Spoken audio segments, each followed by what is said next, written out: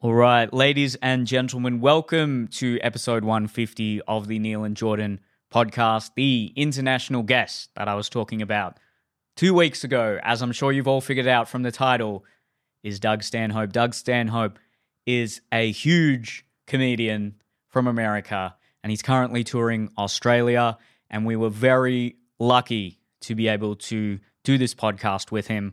I did it with my comedian friend Shane. And look, just before we get into the podcast, Doug was very sick. It was the night before his first show in Australia. He had, I think, 1 hour's sleep.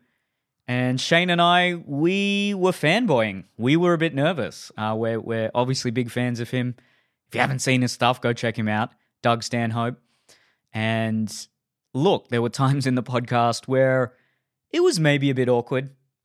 The conversation wasn't necessarily as free-flowing as in other podcasts, but nonetheless, it was a huge opportunity to be able to podcast with this man, a man we both respect and admire very deeply, very greatly. This will start at the 2-minute mark, and then after this podcast, which will go for about 45 minutes with Doug, I think at about the 47-minute mark, is when I will wrap up Neil and Jordan. Before we go on this big indefinite hiatus, there's one last question. I'll announce how much we all donated collectively to charity. It's a lot. And I hope you enjoy the podcast. If you want to skip through to that bit, it'll be at the 47-minute mark. But otherwise, enjoy Shane and myself talking to Doug Stanhope.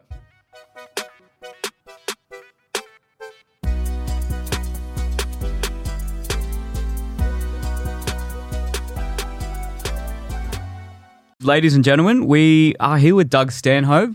Doug, thanks for having me. No problem. How are you finding Australia? It's all right.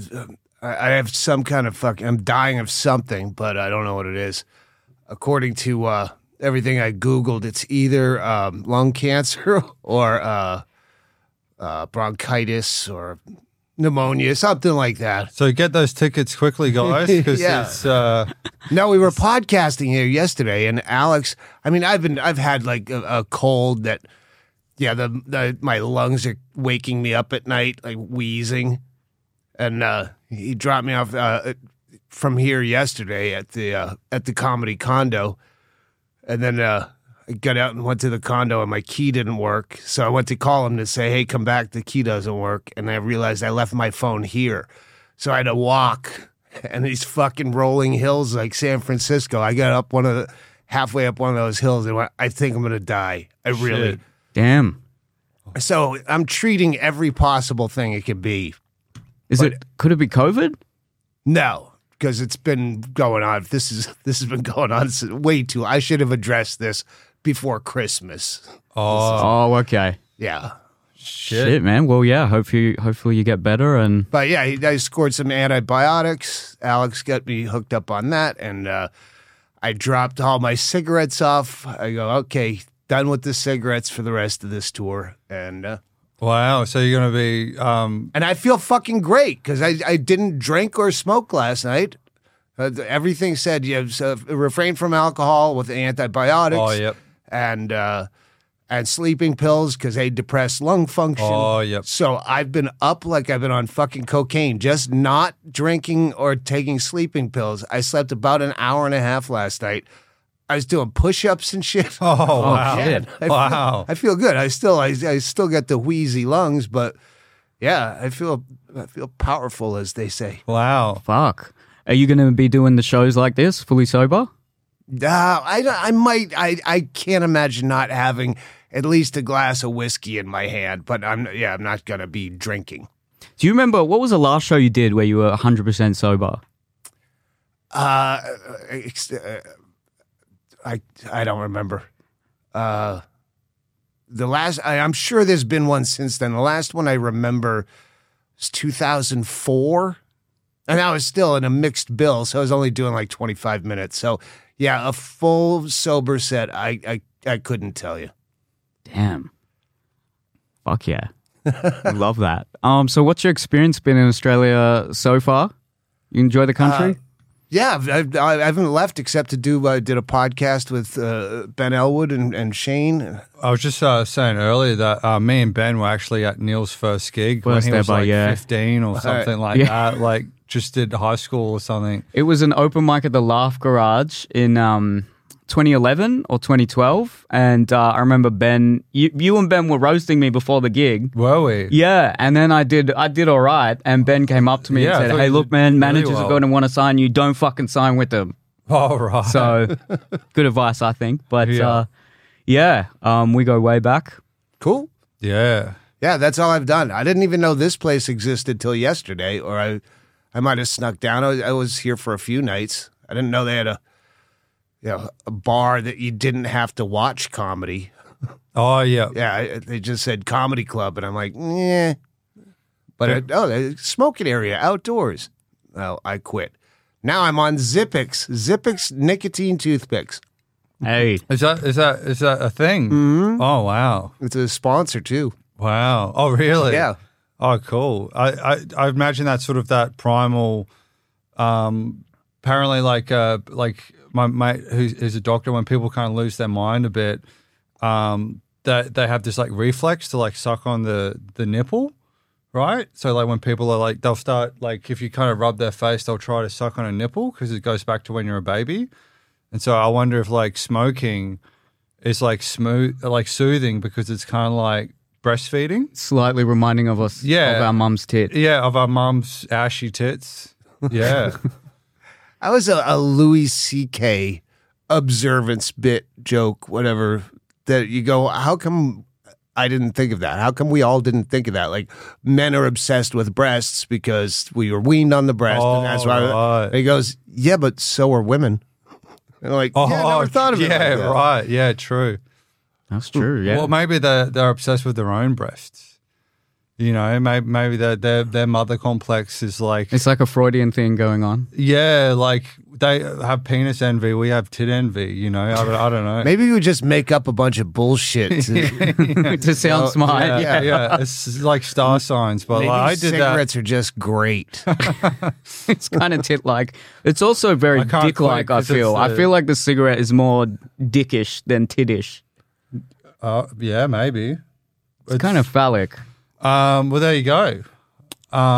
There you go. Patterns, huh? Is that the theme of the show? Yeah. Yeah. This is what objects do we ingest that remind us of our parents' genitalia podcast? No. Yeah. So, like, this is your first time meeting Neil. So, Neil, like, he's done stand up since he was 15, but he is How old are you now? I'm 28. All right. Yeah, so I'm also, I do a lot of content and stuff like that. So he's sort of the first kind of in Australia anyway, like kind of the generation that started using like YouTube and TikTok and Instagram and stuff, and Now everyone's got like jumping on got a big audience like kind of early on, which led to a lot of irrational resentment of the older comedians because he could like shell out a room. Oh before yeah, no, other that's people. what happened to Dane Cook. He was the guy that made it huge on MySpace, and everyone like they didn't just hate him for doing that; they hated MySpace. Like some of the old bitter cuts, they're like, "I'm not doing that Dane Cook shit. I do things the old-fashioned way by being funny." Right. But no one's showing up. What's the dynamic like now in the States? Because I've listened to a few Joe Rogan podcasts where he talks about the internet guys are coming in. You're only old enough to have listened to a couple. Yeah, yeah, 4 or 5, you know.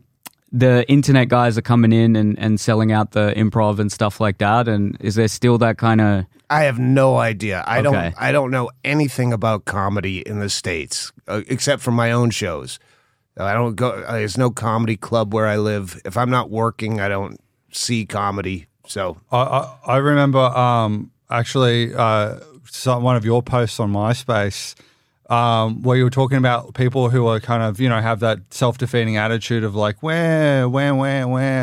And you said that you're basically, your blog was saying that like any bar it could be set up a microphone. Like there's so many opportunities to go create gigs Your own show. that is such a waste of energy to whinge about peers and Well, comedy clubs won't book me. yeah, and how self-defeating that is. And that was like, yeah, really useful to kind of read earlier on. That didn't stop me from whinging and making the same mistakes, but just like Neil ended up getting management that even though Ben told him not to at the beginning, that I think was the thing. But yeah, I definitely think that ethos of like just fucking. So you're signed with someone? No, right now I'm independent. Oh shit! I was yeah. gonna say I want to sign you to see if you'd break the contract. I feel, Now that you're single, I don't want you. got that like incel mentality of like comedians where, oh fuck, they're all fucking the gatekeepers of comedy. I hate them anyway. Which is actually like what's causing them to not get booked. Wait, what does that mean? That comes Incel? up a lot. No, gatekeeper. Does that mean someone who keeps people out? Basically, I think it means if you're like a gatekeeper of comedy, you get to choose who performs at a gig, or you might be the booker of the improv or something like that. I just heard someone use that expression. I don't know if it's a podcast or on TV, but however he said it, I go, I don't think you know what that word means. I mean, I know I don't know what it means, but the way you just said, I'm just like a gatekeeper, I go, that doesn't make sense in the sentence. I think there's certain people who only certain people have the definition of gatekeeper, and they're not sharing the definition with other people, and it's a bit of a problem. I think this guy just tried to use it; just became part of his vernacular. Like all of a sudden, people say "cuck."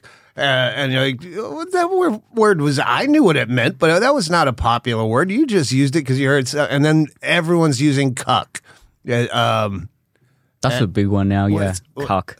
So is that the hill you're going to die on? And there's another one in the cancel culture, punching down. Oh, nobody knew what right. fucking punching down was except comics, and I hate when the general public picks up our vernacular and uses it like it's their everyday terminology. Get the fuck off my porch. Right, yeah, it's sort of like if we started using like plumber terminology or something, fucking engineering terms. Like talking down to engineers about what a good engineer should do. Yeah. That fucking pisses me off, hey. Like, well, this is actually what a good comedian should do. I also Can you do 5? Have you ever even written a joke? I think that like the whole like, oh, you shouldn't punch down in comedy or whatever comes from this like weird idea that if you're like poor or marginalized, that somehow the expression itself is belittling. Yeah. Wait, you shouldn't. Those people who are beneath I can't me, defend myself. You're saying they're better than me. They're punching down because what? Yeah, it implies that they think they're superior to the people that they're talking about, Right. which is inadvertently punching down. Yeah. But I also think just the angle I was sort of thinking of is just the idea that just because you're poor or whatever doesn't mean that you are beyond ridicule. Do you know what I mean? Like quite often the person, like I've only been mugged violently at knife point by poor people, you know what I mean? Like I'll fucking punch down on him, you know what I mean? He was going to stab up on me, the fucking piece of shit. So, you know, like I think fucking bogan, like I used to have that idea, oh, I shouldn't make fun of bogans is the, Yeah. Shouldn't make fun of them, but I think they need to be ridiculed, you know, because a lot of them are bad people because they're fucked up. Yeah, you can't gatekeep that, can you? Yeah. I call them Joe Rogans because someone told me what a SEPI was. The rhyming slang for septic tank for yank. So I call anyone who calls me a SEPI, I'm going to call him a Joe Rogan. A Joe Rogan. For a bogan. Oh, right. A rogie. The Joe Bogan podcast. Anyway. Do you gig much when you're here in Australia? Will you come and do clubs and things like that, or do you? I don't do that anywhere. Okay. No. So- like if I go to LA to the Comedy Store, I'm just there to see old friends. And they Okay. Oh, you want to do a set? Absolutely not. So do you try, when you're doing shows, you put new material in there and that's how Yes. you... Okay. Yeah. Yeah, and did you always do that, or was it... For many years. Like, Okay. You get to a place where you've developed your own audience and they're going to pay to see you. Why are you going to go... Like everyone that gets in trouble is at the Comedy Cellar doing a free set for I have to think your own ego, and they're trying out new shit. Save the new shit for your audience. Like, why are you taking some open micers' time is the way I look at it. Someone needs to, I don't know. Some people are more professional than I am, I guess. But that's when you're playing to the general public that doesn't know they're coming to see you. Yeah, then that's where people are going to get mad and yell. No one's walking out of fucking Louis C.K. or Dave Chappelle's show when they paid $180 for a ticket. That's a good point. Do you think because like when I started out, the mentality was like, oh, if you perform to your audience, you'll always get positive feedback. Whereas to know if the jokes are like funny to everyone else, you have to go and perform to a general audience. Yeah, and I've got to a place where I don't care if it's funny to other people. I know my people will like it, so why not just I made that bed? Why not lay down in it comfortably? That's a good point. Fair enough. Yeah, nice. And how much longer are you here in Australia for? I first show tonight. Okay. So till the 5th. I'm only doing like 8 shows. Okay. We sort of like jumped in this podcast sort of real quickly or whatever, but I think it's worth mentioning that like some of your audience, they might be like a bit younger or whatever, like, I don't know, like 18 or whatever. So if there's anyone listening to this hasn't heard of Doug, you should look him up because he's some like a lot of comedians like put him, you know, up personally. I put like you're my favorite comedian, but a lot of people put him in like the top 5 or whatever. And so if anyone likes sort of like a contrarian, you know, kind of point driven comedy that sort of breaks down the preconceived. You just sort of go on taboos. YouTube and just like anyone else, like we would do, look up my name, Doug Stanhope, and then look at the titles of the tracks or whatever, and you're going to gravitate towards the one that seems interesting to you naturally. So do that. Yeah, for sure. He's touring Australia at the moment, so check him out in Sydney, Brisbane, and all the cities. Canberra, sold out? Canberra, Adelaide. I don't know. I don't think so. But Okay. wait, Perth is. So yeah, I don't know because I assume they're not. And then I had someone I guess I've met at a hotel bar in Tucson. And she said, oh, Perth, that we go all the time, and it was sold out. And I said, oh, I'll be able to get you in. And he said, no, not even standing room's even sold out. So, Wow. Damn. yeah, just check it, my website or. Fuck yeah. Nice. And then what's the plan after Australia? Are you heading back to the States or? Yeah. I'm playing Canada, Seattle, and then Canada up until early May, and then I'm taking a long time off. Yeah. Yeah, figure out what to do next. Yeah, nice. What are you thinking for the long term? Because I've heard that you might be toying with some different kind of content, putting different things out there.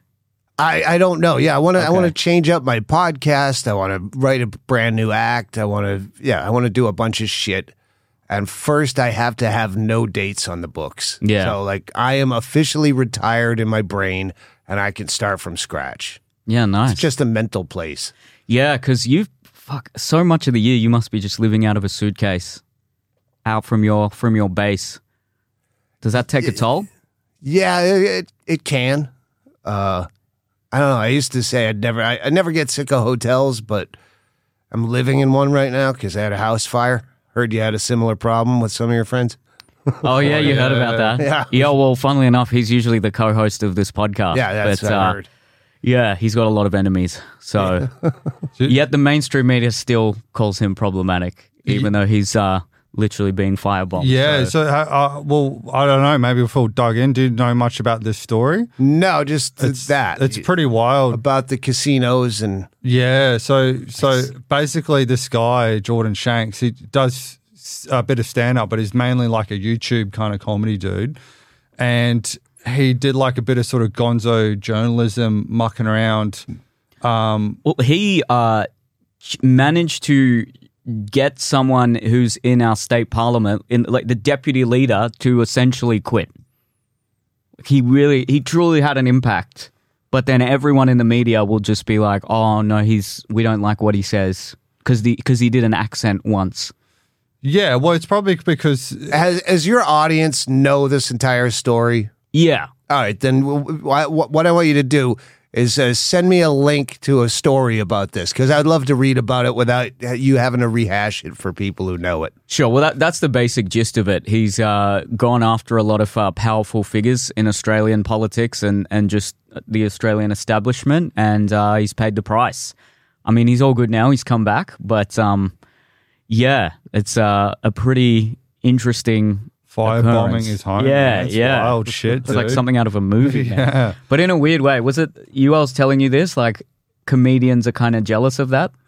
Like, that's how you know you've truly made it, when, Right. when your life is at risk. It's got clout. I really am envious when someone has a story like that of any kind, where like, all right, I can I'll get an easy 12 minutes out of this.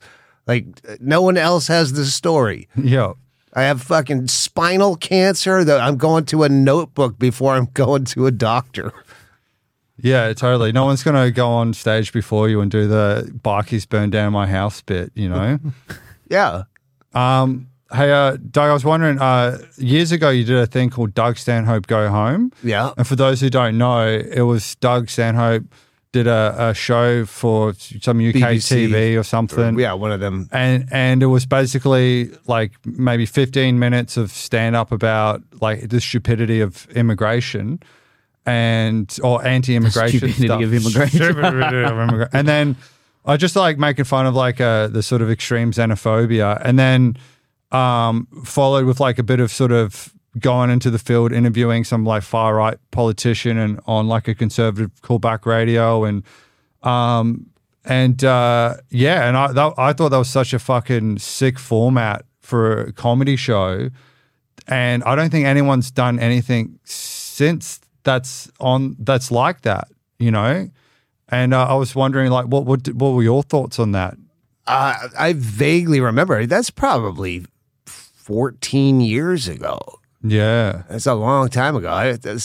You pulled that deep track out of your ass. It was fucking a sick show. I do remember loving the way it was filmed and noticing how little manpower they had to put into making something look so good. Like, if that was filmed for Comedy Central, there would have been a crew of 25 people and people getting fucking overtime and people, you know, some PA just standing there with a cooler handing you a Coke. This was like, 4 people made a gorgeous. Wow. It was the simplicity of making something look so much better that I took out of that. Wow. Well, maybe that's why it was so much better, is you didn't have so many moving parts that slow it down and then, you know, make something very bureaucratic, and which would dampen the comedy, Dude, I suppose. The Charlie Brooker shit I did, Doug Stanhope's Voice of America or whatever my segment was called, 3 people.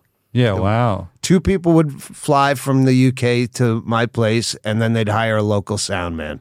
Yeah, wow. Because they always look sick, those bits. Unless it's like a Marvel movie, why do you need, 500 people on set Well, creating comedy? I think the smaller you have it. a million reasons. Nepotism. People want to get their friends a job. Unions suck. Unions create work that is unnecessary work. You know, there's a lot of reasons. Yeah. And then Alec Baldwin still shoots someone, so... People have a giant camera, and I go, can't you shoot shit on an iPhone now? Like, do you really need this? You need a support belt on this giant? Well, no, that guy bought that camera, so he's going to want to use it because he's not going to admit that you could do this on a fucking iPhone. Right. It's People like don't want to say that, I'm irrelevant now. I'm obsolete.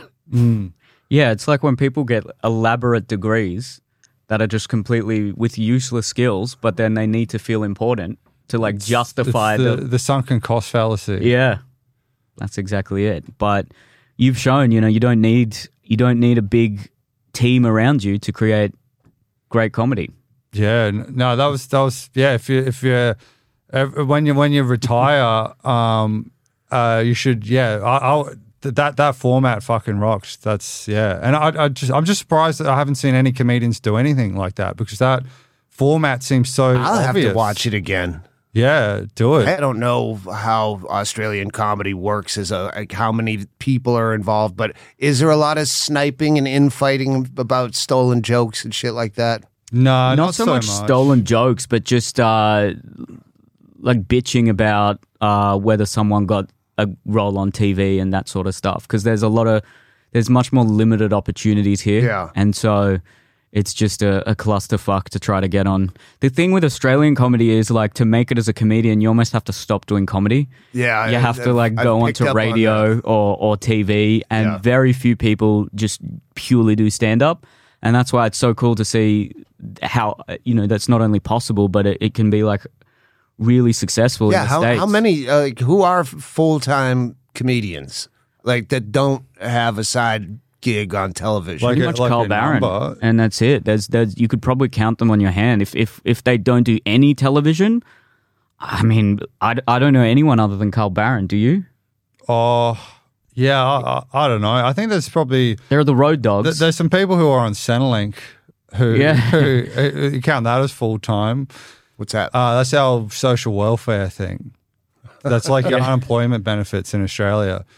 I wonder how many towns you could put 100 asses in the seats. Well, there used to be this guy called Jimbo who was he grew up in like a carny family, right? And so he had a pet goat called Gary the Goat, which was more famous than him and had like a bigger following. And then the goat died and he was fucked. But then he toured around Australia like for 2 years nonstop, stopping at little like country towns. He'd drive around in a van and he'd rock up to a pub, like sometimes unannounced, and go, "Oh, I'm going to do a comedy show. It's starting in an hour." And the pub staff are like, "What are you talking about? We've never heard." And then he'd been walking around in the town that day and people would see the goat and be like, "Yeah, I'm doing comedy at that bar there." And then all of a sudden, like 70 people rock up. "We're here for the comedy show." And then the venue would have to, "Oh, okay." And so he would end up doing these like 2-hour comedy shows where he would have like kind of do jokes and stuff, but he would have like a lot of weird, chaotic crowd work where sometimes people would drink their own urine on stage. And his name was like Jimbo or Gary the Goat, look that up. But yeah, he did that for like 2 years and he would end up just getting like a whole bunch of cash from the bar and then get a free bed and breakfast. And then he had a car that he could take the cooking oil from the kitchen and use that to fuel his car, and he'll drive around. Yeah, we knew someone who had a bus. And I've never heard him complain about the gatekeepers, like, they've holding me back. Holy shit. Yeah, he's made his own way. And I think that's what they're so fucking, so in Australia, like the comedy thing, like we have these festivals. I don't think it's to the same degree that you have it in America. But like every city in Australia has their like fringe festival now.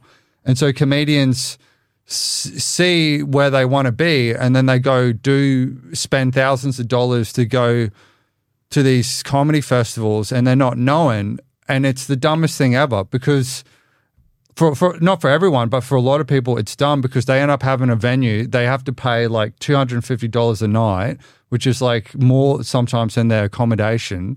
And that's how Edinburgh. Yeah, they took the same template of Rob the artist. Yeah, from Edinburgh and spread it around. And the crazy thing is, most of these festivals and like the avenues for success in Australia are like government funded. So to become successful, you got to be like a state sponsored comedian. Yeah, Just for Laughs is completely they're stealing from both sides. Oh, really? Wow.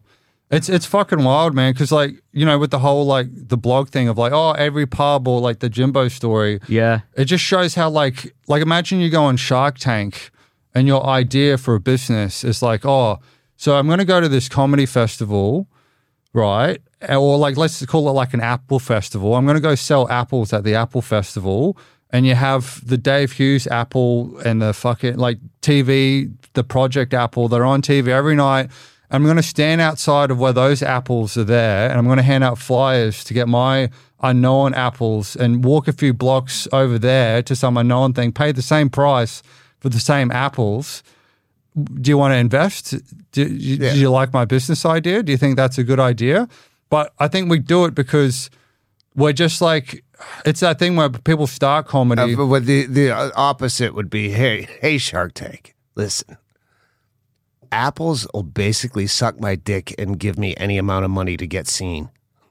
So, so I'm going to charge them however much, and they're going to be happy to pay it just because they think they have a shot at being famous. Yeah, totally. Yeah, totally. Yeah. The people who run the puppet masters. The Illuminati. The Illuminati. Yeah, well, the gatekeepers. The fucking gatekeepers. Yeah, everyone eh? if you don't get Start a co-op, comedy festival. But none of this is going to corporate. That's what what people are doing. But then we break ranks, you know. So like I don't know, like people become very Alex Jones after a while in comedy. It becomes their identity. Like, oh, I haven't made it because of the gatekeepers, rather than I haven't made it because I'm shit.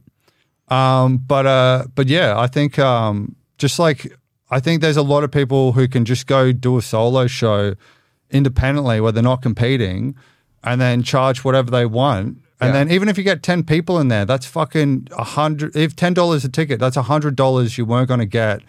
Yep. That, and you don't have to pay someone $400, and you don't have to sit there feeling inferior because you've fucking seen someone with 1 million ticket sales. But the reason American comedians are just so much sharper than Australian comedians as well is because Australian comedians have to come up with if they go through the festival route, they have to do an hour every year.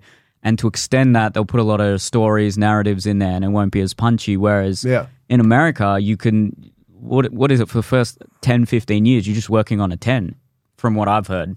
It depends on who you are. And I grew up in a different era. There was no internet, and so you could bleed your act longer if you wanted to, because it's not going out on YouTube. And a lot of, when you're starting out, people are just going to see comedy. They're not going to see Doug Stanhope. They're just going to see comedy night. So, yeah, you weren't turning your act over as much as you have to when they're paying to see you.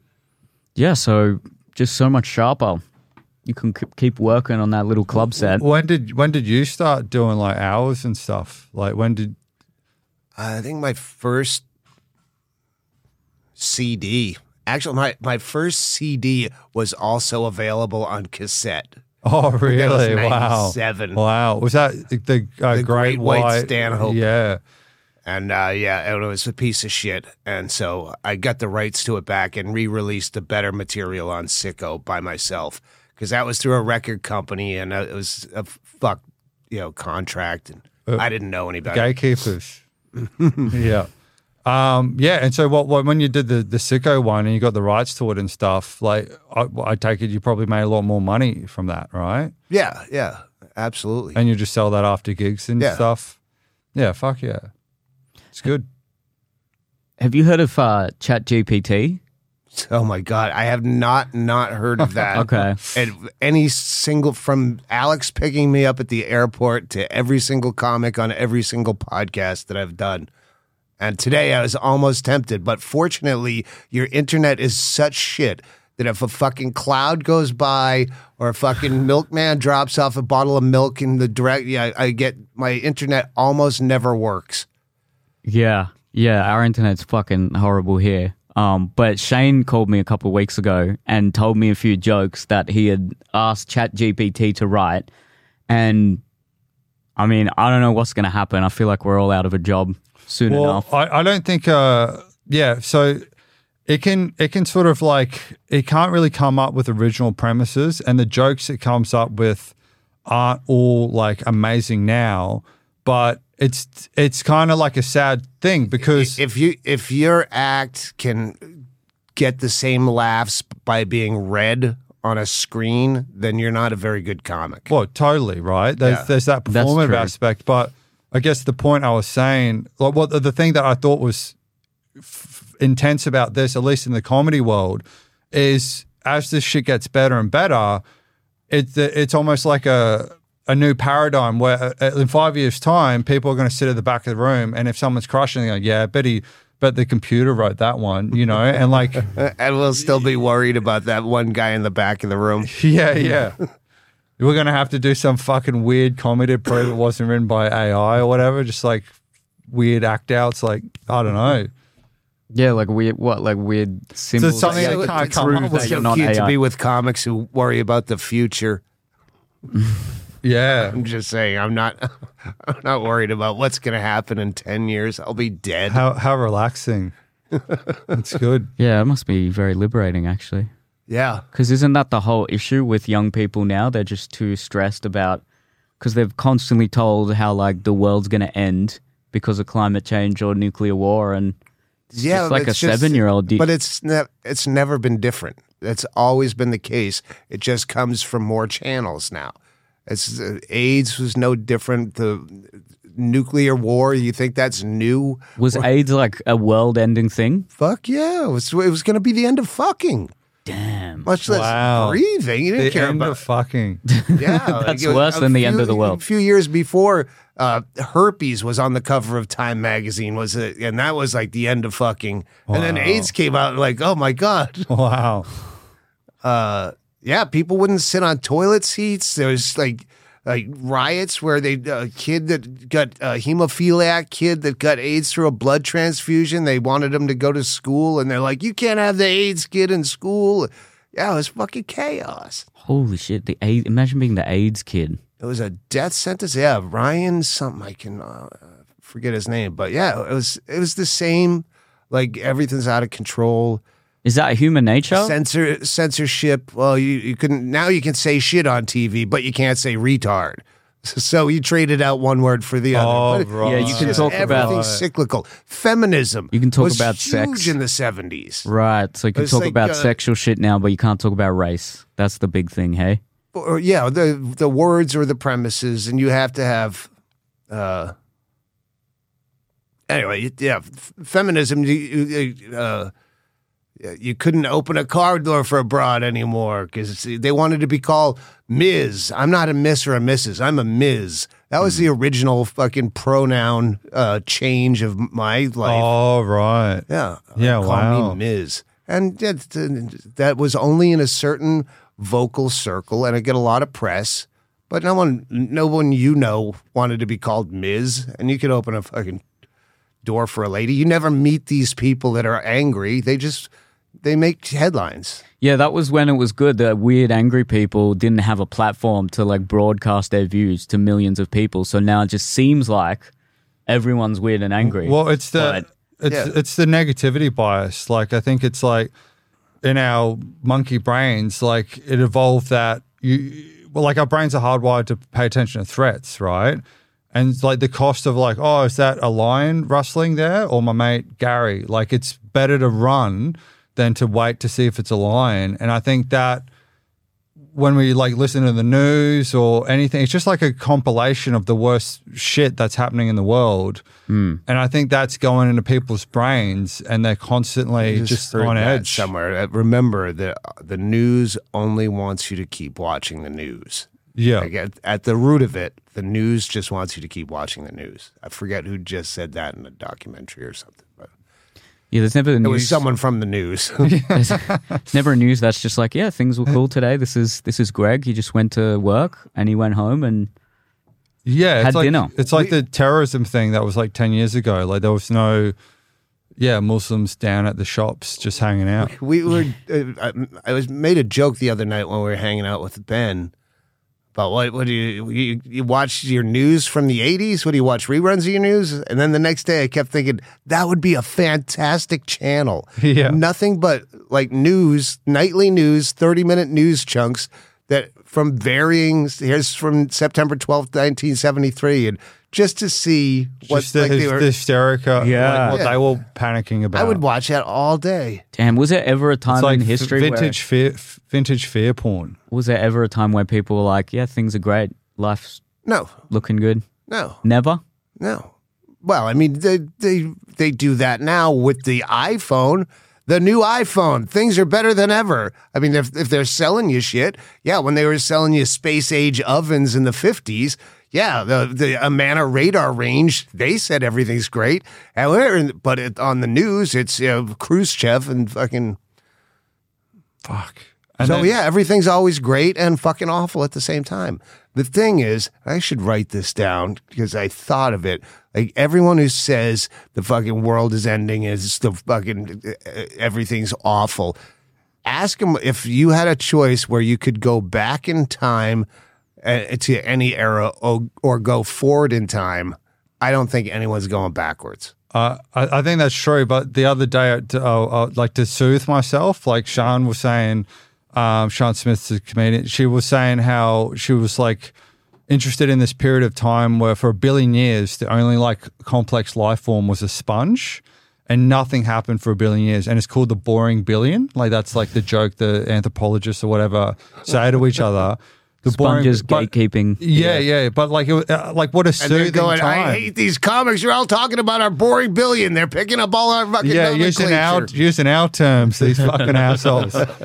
You know, yeah. Oh, yeah. I was just saying that, like, it's like what a soothing time that would have been. Like, it took 1 billion years for and the only thing that happened was eventually after 1 billion years, it developed an anus, and it could instead of like shitting out of its mouth, it could shit out of its ass. 1 billion years. Yeah. Well, yeah.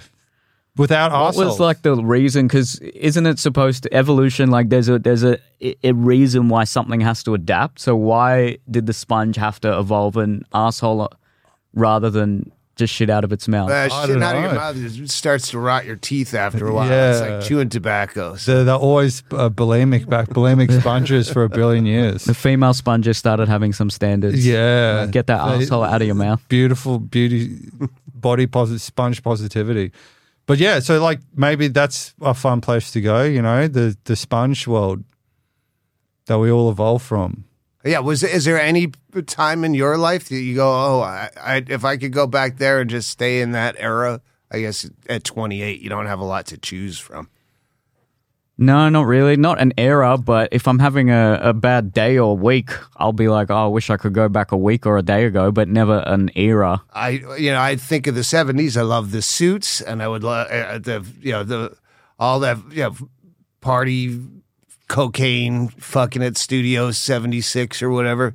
But that's only that's one weekend that year, and the rest of the time you're pulling over to try to find a payphone to tell someone you're going to be late to the airport, and then you can't find the person at the airport because you don't have a phone. Just the cell phone alone, you would not go back in time. Yeah. Well, that's the thing that like my generation whinges about is like, the boomers, they had it so easy, they could get a house and blah blah blah, but they didn't have fucking phones or any of that shit, you know. And there's no gratitude for that, I guess. But I know we don't have security, but we got Google Maps. Yeah, well, yeah. But like, I think one of the things that kind of reminded me of, I know in like South Korea, they did a thing where there was a high suicide rate. I don't even know if this worked, but there was a high suicide rate. And so what they would do is they would have like a mock funeral for these kids where they'll like kind of put them in a coffin and they would bury them so that they could experience that kind of like loss of what it would be like to be dead or whatever. And I guess that made them more grateful when they weren't in the coffin. But I haven't made this like work as a bit, but I was thinking about like the gratitude and the fear and the whinging. Like, I think it's like kind of like how people adapt to drugs, right? Like if you, like someone who never smoked weed before, they have a tiny hit of a joint and they're like, and they spin out and they almost go psychotic. But then you know someone who has like 10 cones a day who could operate heavy machinery. And I think that's the same principle to like suffering. Like someone's gone through a life where they've had like 10 cones of suffering from like an early age to now. And then like my generation, like, ChatGPT, and we freak out because we don't have that tolerance. But I guess you've got you've been Khrushcheving for 40 years. Well, there's still the visited tribes, the undiscovered, in the Amazon, Senegalese in the Amazon, whatever they are called. Like they have never seen fucking running water. Like if you could switch places, like as a reality show. Like, okay, how would you like to go to a world where no one's even heard of Jesus, much less Trump. Like, it's that simple, but there's no toilet paper. Like all the ease and that purity of a fucking Eden-like existence. And they exist. They are protected. You can't go visit them. That one kid tried a couple years ago. As a Christian missionary, heard about the Senegalese and took a canoe out there, and they fucking riddled him with arrows and killed him, left his body on the beach. I heard with the Senegalese at the start in the 70s when like other humans started to go see them, they were actually very receptive to it. But something happened. I can't remember what it was, but maybe they took two of them back or something, and then they kind of tortured them, brought them back, and then they developed I think one of them died of disease or something. Something like that, yeah. Or maybe it was even 100 years ago where the colonial people or whatever went there and then took two of them, and then they just like developed the narrative that anyone on the outside is going to come and kill us, so we got to shoot them. And that's where, makes sense. That's where racism comes from, you know? Well, it's pattern recognition, yeah. Yeah. But I was thinking of, like, you know how you're saying, like, oh, the reality TV show, would you trade places? Like, isn't there, like, occasional, like, photos of, like, you know, Gary goes missing and they're like, they think he's dead, he's a missing person. And then someone takes a photo and there's a whole bunch of, like, Amazonians and then just, like, one white guy and they all think that's Gary? You know, like some people I think have chosen to forego modernity to like be on the canoe. Oh yeah, there's people that disappear like that. Sure, I'd love to get the guy that says, "Oh, you know, make America great again." Like, okay, just tell me when you thought it was great, and we're gonna recreate that society for you where you think it's, and then you put them through. Oh wait, yeah, they didn't have that back then. They didn't have this. You have to do this to do that, and then see how quickly he wants to be where it's shit. Yeah, it's sort of interesting because like it's like there's a weird, insane splitting because you got the Make America Great Again kind of right-wing conservatism of this like utopia that used to exist, you know, and that was so amazing. And then you have like the kind of woke left or whatever that it's like it's only just fucking rotten. And I think it's just, yeah, like people split, you know, because that uncertainty is hard for the brain to have a gray area. Like people just want that. Maybe like it's hard to be. Maybe like, being anxious is kind of soothing. You know what I mean? Like maybe like ChatGPT, nuclear war. It's like that's soothing because with that false alarm principle stuff. Apparently, like our brain wants to prepare for a threat, right? And if the threat may not happen or it does happen, it's more comfortable to start preparing for it. That's why, like... Well, you think about if you had no anxiety in a tribal context and you thought, yeah, I'll just walk into this random jungle. I have no anxiety about that at all. The guy who had a bit of anxiety and was like, you'd just be bored out of your fucking skull. That's the bit that I'm sure you remember about, people believe in all this shit because it's... more palatable to believe that, terrorists are going to blow me up and fucking urban crime, I'm going to get killed, than to just face the fact that statistically, nothing is ever going to happen to you in your entire life. Thanks so much, Doug. Thanks for chatting to us. Check out his show. Enjoy Australia. And I'll see you, right? Yeah, I'll see you in a couple of hours. All right. Ladies and gentlemen, I hope you enjoyed that. Like I said, there were probably some awkward moments there.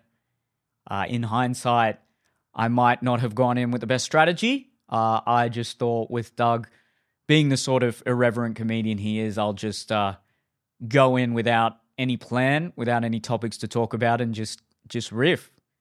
Just see where the conversation goes. But maybe I should have planned a few things. Maybe we could have done things a bit differently, but I hope you like it nonetheless. Big shout out to Alex from the Sit Down Comedy Club who hooked us up with Doug.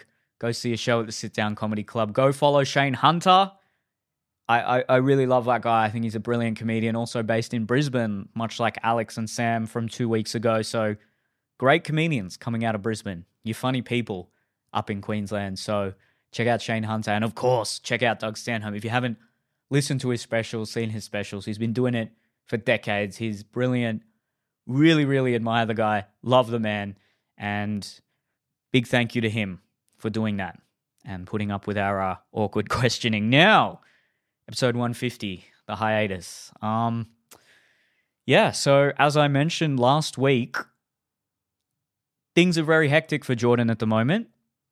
I'm sure it was a bit abrupt and sudden for a lot of you to hear that, because since I posted that last podcast, he started doing videos again. He started doing the podcast with Ali and Miss Love. Now, I've had a few text exchanges with him, and like I said, he's basically just told me his life is very hectic at the moment, and he just can't commit to this podcast. So it is, it's probably a bit disappointing, but look, I know what Jordan's like. He's the sort of guy that when things get very hectic for him, when things get a lot for him, he tends to just avoid certain things and get really focused on what he loves, which is bringing down corrupt people in Australia. So if this was any other person that I'd done a 4-year podcast with, and this was sort of how it maybe either came to a close or came to a long pause, I would be more disappointed. But look, I'm sure all of you can understand, as do I. The man literally had his house firebombed. So I offer nothing but support for him. I wish him all the best. And, you know, I hope he keeps doing what he does best, which is being hilarious and bringing down some of the most corrupt people in Australia. I hope his team is looking out for his welfare and his safety, and I hope he just stays safe. I mean, it's still very scary to think about what happened. So this journey does come to at least a pause, potentially an end, and I really hope all of you have enjoyed the 150 podcasts that we've put out. I hope you've gained something from it. I certainly have. I don't know if you listen to the early episodes, I have dramatically improved my speaking skills, my ability to converse, and I mean, that's partly because Jordan is so dominant in a conversation that it's forced me to become more dominant. So I'm eternally grateful for that. I will be pushing sex sells really hard. I think there's a lot of potential with sex sells. I know a lot of you who listen to this podcast are very interested in politics, geopolitics, Australian politics, self-help, and we don't necessarily cover those topics in sex sells, but we do occasionally, and I would encourage you to go and subscribe. Give it a listen if you haven't already. I think it has so much potential. I think when we started Sex Sells 3 years ago, a lot of people commented saying, well, why are you talking about these, seemingly irrelevant issues like dating and the difference between men and women when there are so many crazy things happening in the world like COVID? And look at how times have changed. In 3 years, everyone's talking about dating. Everyone's talking about red flags. Andrew Tate has had a rise to fame and is now probably in a jail cell somewhere in Romania. Matt Walsh has that famous documentary. So we were ahead of the 8 ball, not to brag. Go and subscribe to Sex Sells, basically. Like I said 2 weeks ago, I will be ending the subscriptions right now.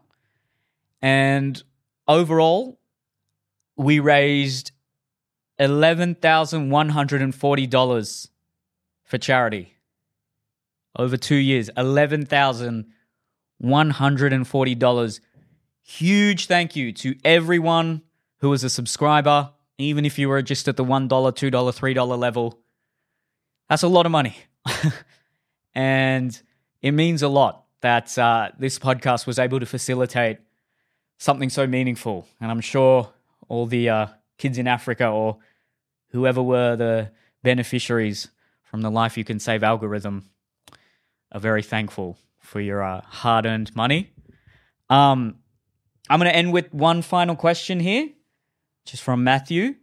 And then, yeah, I hope, like I said, that you've enjoyed the 150 episodes that we've put out. And I'd encourage you, go over to Sex Sells. I'm posting a lot of other stuff on my YouTube, on my TikTok, on my Instagram, and if this is the end of Neil and Jordan, man, it's been very enjoyable, and I hope you guys have enjoyed what we've put out, and I hope you've learned from it. And look, these episodes are always going to be there. You can always revisit the intense, crazy, hectic, funny conversations that we've had over the last 4 years. So, this is from Matthew. And I emailed Matthew. He said it was all good for me to answer the question without Jordan. So, Matthew, I do apologize that Jordan's not here to answer it with me, but I hope I can still do a good job. Hey guys, my name is Matt from the Gold Coast. I'm a big fan of both of you and the podcast. You said a little while ago it'd be interesting for everyone that listens to the podcast to think about where they were in their life when they first started listening versus where they are now. What an appropriate question. Wow. I can say that since listening to you, I've really grown up a lot. I'm in a great long-term relationship. I bought my own place and am much healthier now. Don't take all the credit. Haha. I've also had great influence from Jordan Peterson, Tony Robbins, and many others. But because you're both millennials from Australia, you're very relatable and have set great examples in your lives of being successful and hardworking. So I'd like to say a big sincere thanks for doing what you do. It's very valuable to me and many others. My question is, if you were musicians and that was your business, what would you do to become successful? I'm asking because I'm a musician. I've had some success, like playing Splendor in the Grass, wow, and touring in Europe a couple of times, but it's never really been financially viable. Oh, Splendor in the Grass, not financially viable? Wow. I guess it's a one-off thing. It's very fulfilling, and I will always make music, but would love to make it provide a substantial income. I'm working on a bunch of things, but would love to get your opinion and ideas because you've been successful in a different industry. You can check out my music on Spotify, YouTube, and Instagram under OK Matt Collins, and the band is called WARB. So OK Matt Collins, OK MATTCOLLINS, and then the band WHARVES. Waves with a H, no, waves with a H and an R in there. WHARVES. Well, first of all, Matt, I'm glad that we've had a positive impact on you and your life. Like I said, it's a very appropriate question to, or potentially be the last part of Neil and Jordan. Who knows? So, it's even a bit emotional. Wow. Look, I don't know much about the music industry in Australia. My perception of the music industry in Australia seems to be that there are two possible paths. Up until maybe recently, it seems to be either you go the Triple J route and you're that kind of indie, loved by the industry type of artist, or you just go totally mainstream and you get on either the X Factor or Australian Idol, or you're like Tim-O-Matic. That guy was great, by the way. So I'm not sure how you do it now. Now it seems like there's a lot of people popping up on social media, much like comedy. And there's a lot of big rappers coming out of Western Sydney and all over Australia, and they seem to be doing it purely on social media. So, I mean, it goes without saying, I think to build a sustainable business in any artistic realm nowadays, you need to have a strong social media presence. So keep that up. Keep pumping the music. If there's something, I've found this with comedy, you need the pure artistic content that you put out at whatever interval you feel comfortable with. So I have my specials, my short films. These are the things that I take a lot of time to put out. I put a lot of effort into, and they sometimes come out once a year, sometimes once every 2 or 3 years. But in order to keep people engaged, you need something else. You need some other kind of content that, it's not like you don't give it everything, but it needs to be consistent. It needs to be repetitive. Now, I'm not sure if this is as relatable to the music world, but I'm assuming it is. I'm assuming that's the world we live in now, and I'm just thinking about some of the really big music artists. A lot of them are just like fashion icons. It seems like they'll just post nice photos that sort of fit their brand, either their musical brand or their artistic brand, and they're keeping the fans engaged. They're keeping the followers engaged. It's such a clusterfuck on social media now, and look, you don't want to overpost, I suppose, but you do need to be posting regularly. So that's a big thing. Much like the advice that would be given to anyone in any kind of financial setting, you probably need to diversify those income streams. So if you're doing the festivals, that can be one stream of income, and then potentially streams on Spotify, Apple Music, whatever it may be, live shows, teaching, whatever way you can sort of diversify those income streams and just sort of dip your toes in many avenues through which you can make a bit of money. I can't see how that wouldn't be good advice in any industry, and I'm assuming it's the same in the music industry. Look, aside from that, man, I don't know a hell of a lot about the music industry. I do wonder if there's a similar kind of disconnect between the people making it on social media versus the established industry. I'm not a big listener of Triple J. It seems like that is the big musical institution in Australia.